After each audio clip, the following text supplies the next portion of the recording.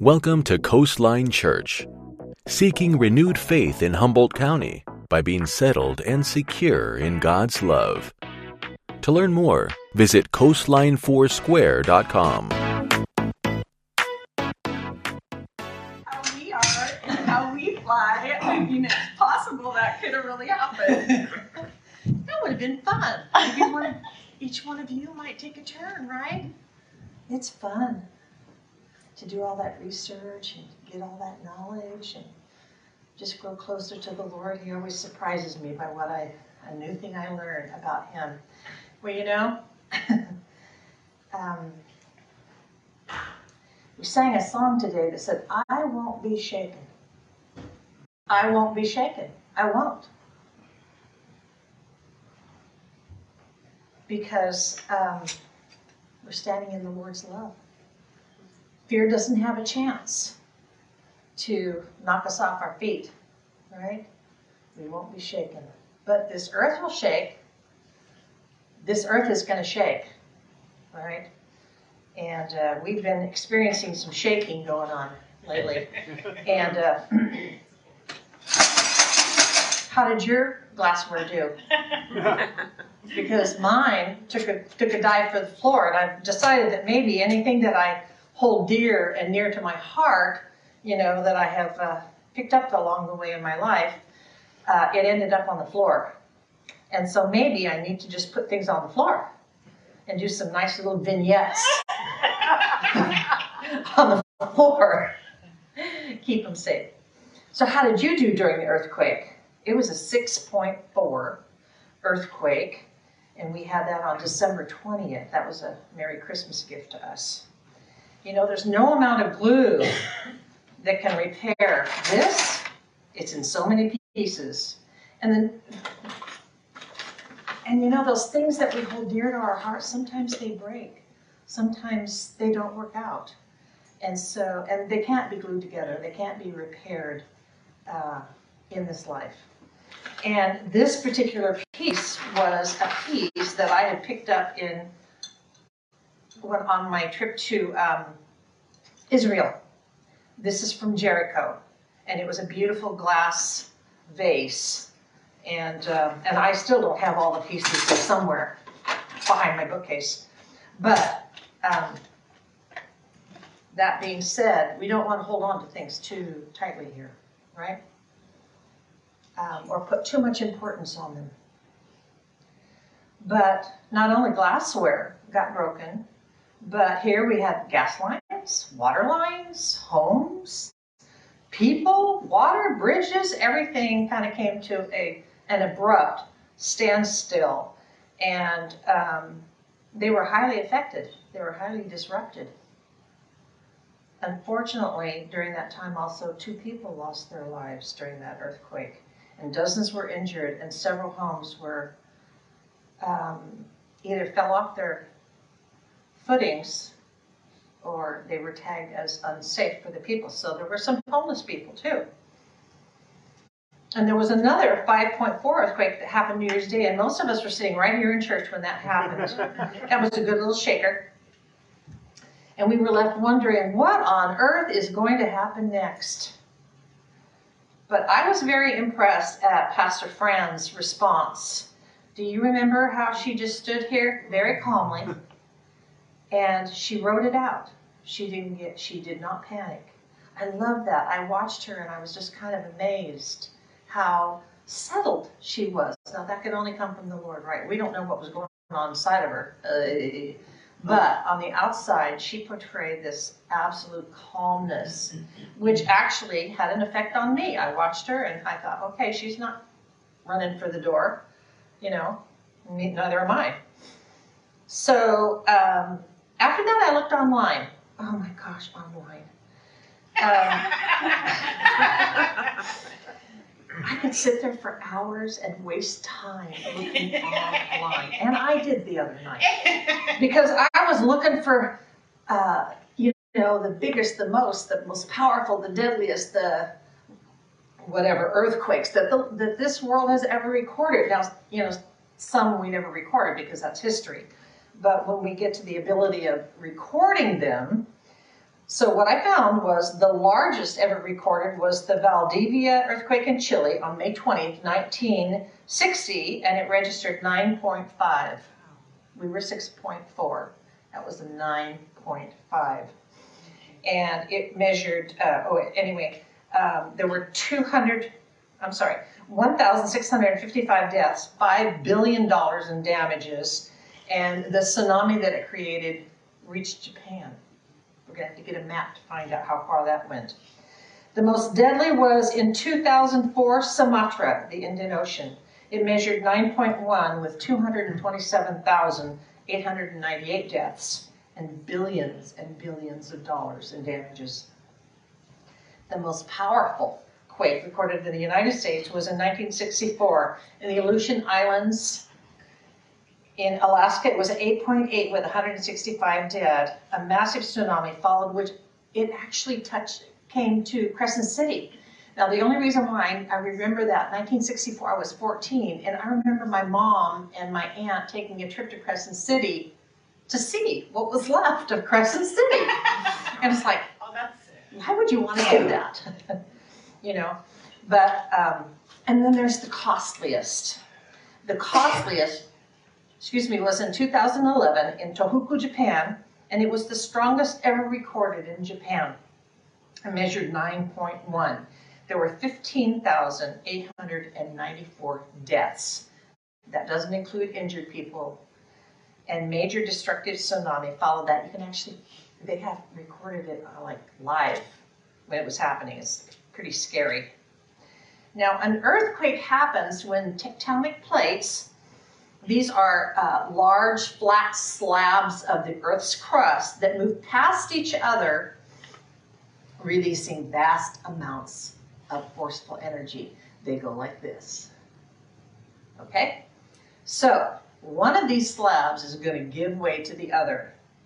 The energy it produces causes destruction, disruption, disorientation, and distress. Can you say amen to that? No. Okay. One of the first questions that comes to mind when something distressful happens to us is we ask, why? Why did that happen? Why now? Why? And you know, you might find yourself saying, a lot of things make us say why. Why, God? Why me? Hey, I'm a Christian. Why did God allow that to happen to me? Why me? I thought he loved me. Why, God, did you allow my loved one to die? Why, God, did you cause the economy to crash at this time? I was just building my 401k or whatever you have. Why, God, don't you save my son or daughter who's on drugs? I feel like I'm losing him. And you know what? It's perfectly okay to ask God why, because he's such a big God and only he has the answers. However, at times we come to him demanding an answer. We're trying to explain, accuse, or lay blame on someone so that we can understand the impossible to understand. We blame God because we think he's punishing us for something we've done or didn't do. He's being cruel, we think. Maybe he turned his head and wasn't paying attention when that happened. Or he lost his power momentarily and everything fell apart. We blame others. If only they had, we fill in the blank. We blame ourselves. I should have, I could have, I would have. But we didn't have the control. And I couldn't help the situation no matter what I did. So we condemn ourselves with the guilt and we just kind of heap it on. And then there's Satan. We could blame him. He's constantly stealing and killing and destroying. And his main agenda is to knock you out of Christ's kingdom and put you into his. And sometimes when the world crashes around us, and it will, nothing makes sense to us, and we can't get sure footing. And so we need help. Sometimes, no, all the time. We have to trust God in his infinite wisdom to help with our temporary problems. because this is not our home, and all things are temporary down here. They're not going to last, right? Everything down here is on temporary loan from God, and they're on loan from his gracious hand. And he created all things, it all belongs to him, and he is in control. The scriptures teach us 3 essential truths about God in those times of adversity. And we must believe them, and that is 1, God is sovereign. Number 2, God is infinite in his wisdom. And number 3, God is perfect in his love. God is sovereign over earthquakes and floods and mudslides and fire and stormy seas. He's also sovereign over my life and your life, all life. He's sovereign over good health and prosperity and illness and loss and death. And only God has the right to rule and reign over what he has made. And so Proverbs 18:10 confirms that the name of the Lord is a strong tower, the righteous one into it, and is safe. Now, I used to read that as the name of the Lord is a strong tower, the righteous run into it and are safe, as in they are safe if we run into God, if we run to him. But really what it says is the name of the Lord is a strong tower. The righteous run into it, and it is safe. What is safe? His name is safe. He is a safe God. He loves you enough to save you. He loves you enough to provide for you, and he's in control. Everything that happens or will happen is always sifted through the loving hand of a gracious God. Even before it gets to us, he's already sifted it and taken those things out that would destroy us, and he has kept those things that are useful to him to build us up, to bring us closer to him, to develop us, sometimes to discipline us that we need. God never causes horrible things to happen to us, but he does give us a safe place to run to when we need to. He will use and utilize whatever happens, that whatever that happens to us, for our good and for his glory. We've heard that in the song today. It may not look like what we want. It may not be at the time that we think is best, but the comfort that we receive is in direct correlation to what we believe about God. What do you believe? Do you believe that he's the God of all comfort? Do you believe that God is, here it is in 103, verse 8, it starts, the Lord is compassionate and gracious, slow to anger, abounding in love. Do you believe that? He will not always accuse, nor will he harbor his anger forever. He does not treat us as our sins deserve, or repay us according to our iniquities. For as high as the heavens are above the earth, so great is his love for those who fear him. As far as the east is from the west, so far has he removed our transgressions from us. Do you believe that about him? Do you believe that God is sovereign and he's all powerful? Do you believe that God never changes and he cannot lie? It's not his character. So we can trust God will only and ever act according to his character, who he is, as it's revealed in Scripture. Proverbs 3, 5 through 8. I bet you know that. I wish Sandy was here, Sandy Branson, because that's her favorite memory verse, and it's mine too. One of mine. Trust in the Lord with all your heart. We can trust God in all things, at all times, because he has proven himself trustworthy. It says so in his word. And lean not on your own understanding. I cannot come up to the level of his wisdom because I'm not God. And I don't even trust myself. He says the heart is wicked beyond belief. And I know that full well. But I can go to his word for the truth. Isaiah 55:9 tells us that, for as heaven is higher than the earth, so are my ways higher than yours, and my thoughts higher than yours. Ephesians 1:17 says, I keep asking, Paul says, that the God of our Lord Jesus Christ, the glorious Father, may give you the spirit of wisdom and revelation so that you may know him better. So trust in the Lord with all your heart. Lean not on your own understanding. In all your ways, acknowledge him. You know, God loves to hear us when we praise him. And when we were talking about this morning, when we magnify him, when we make him bigger than what we possibly can think about him here on earth. We affirm him. We might say, Almighty God, you are the one and only, and I trust in you. I love you, Lord. He loves to hear it when we build him up. Don't you love it when someone builds you up? How much more God does. So trust in the Lord with all your heart. Lean not on your own understanding. In all your ways acknowledge him, and he will make your paths straight. 2 Samuel 22:33. God is my strong refuge. He makes my way perfect. Not me. If left to my own devices, I wouldn't be here right now. I would be somewhere. Or maybe I wouldn't be here at all. Because there was a time when I was a sinner. Capital S. And I just say, thank you, God, for saving me. I have a new way. I have a perfect way. I have the only way to get to him. He makes my way perfect.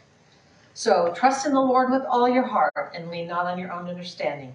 In all your ways acknowledge him, and he will make your paths straight. Do not be wise in your own eyes.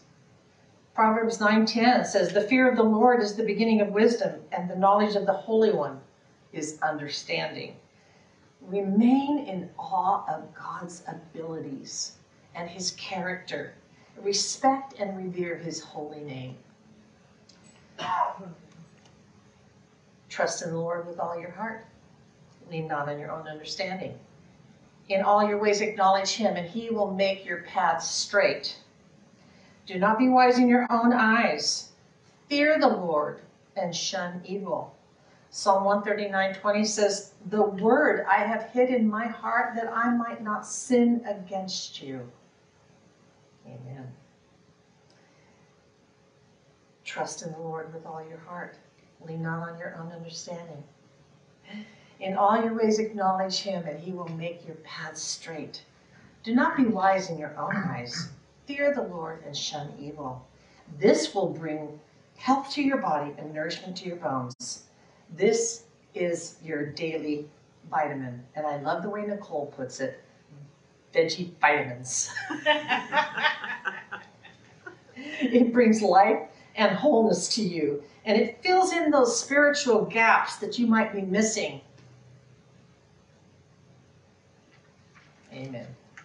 So what kind of path does God make for us? Straight. He makes your paths straight. A path that leads you straight to him. There's only one way to get there, and that is by grace through faith in Jesus Christ alone.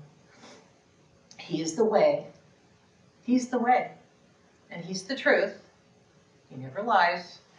And he is the life. Without him, you have no life. And there is no other. He has done all that he needs to do in order to get you to where he is. And all you have to do is believe that he is who he says he is. He is your Savior.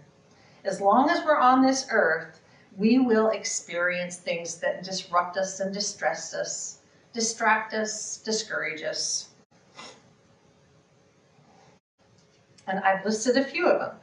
There has been many recorded earthquakes in the scriptures. Wow, I was surprised when I looked at my concordance and found out how many earthquakes there have been. And so there's been that, but there never has been another earthquake like the one recorded in scriptures at the day that Jesus was crucified. And only the book of Matthew records this, so let me read it for you. And when Jesus had cried out again in a loud voice, he gave up his spirit. At that moment, the curtain of the temple was torn in two from top to bottom, and the earth shook, the rocks split, and the tombs broke open. The bodies of many holy people who had died were raised to life, and they came out of the tombs after Jesus' resurrection and went into the holy city and appeared to many people. When the centurion and those with him who were guarding Jesus saw the earthquake and all that had happened, they were terrified and exclaimed, "Surely he is the Son of God."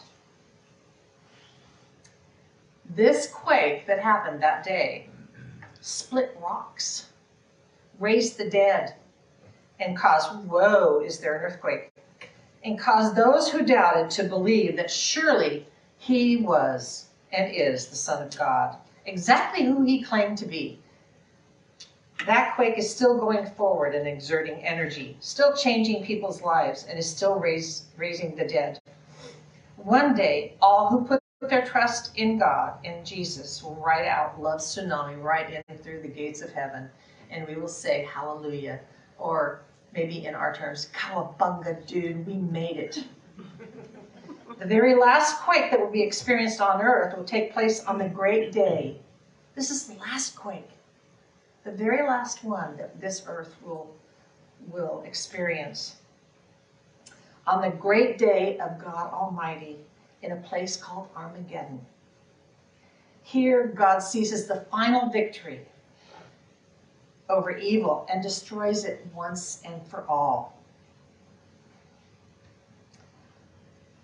Now, we won't be on earth during that because he's already come for us. This is just before the second coming of the Lord. But right here, right now, he is putting an end to all evil on this earth, and he wins magnificently. And after that it says, "Then out of the temple came a loud voice from the throne saying, 'It is done.'" That is the same thing that Jesus said on the cross. It is finished. I'm excited about that because those are two very important times that we get to look forward to.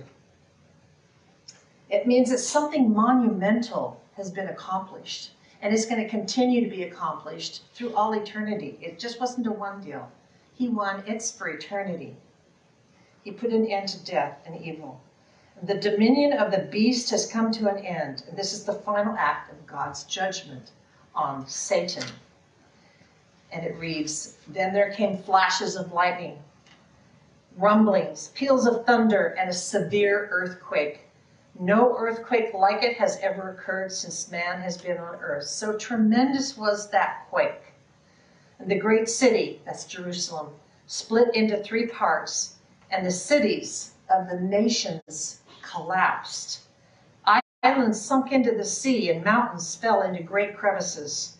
The topography of the whole earth changed dramatically that day, and 100-pound hailstones fell from the sky, and people were cursing God because they called it a plague, and the devastation was so profound that those who didn't believe in him, they cursed him.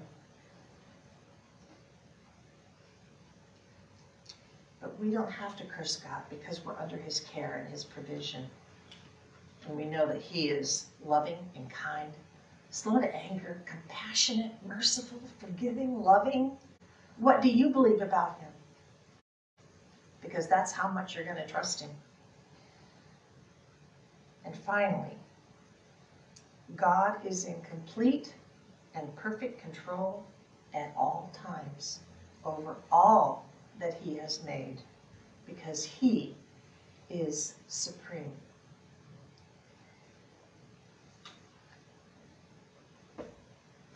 myself, I hope we never have another earthquake. But I know that we will, because we live in a fallen world. And this world, even though it's fallen, it's God's world. He's in control. He's sovereign. And he's going to roll out everything before us and himself, just like he said it would be. And I'm looking forward to that day when that last earthquake, his second coming, will happen, because we'll be with him and we'll be looking down at what's going on. It'll be finished. It will be done, just like God said. That's all I have for you. Do you have something for me?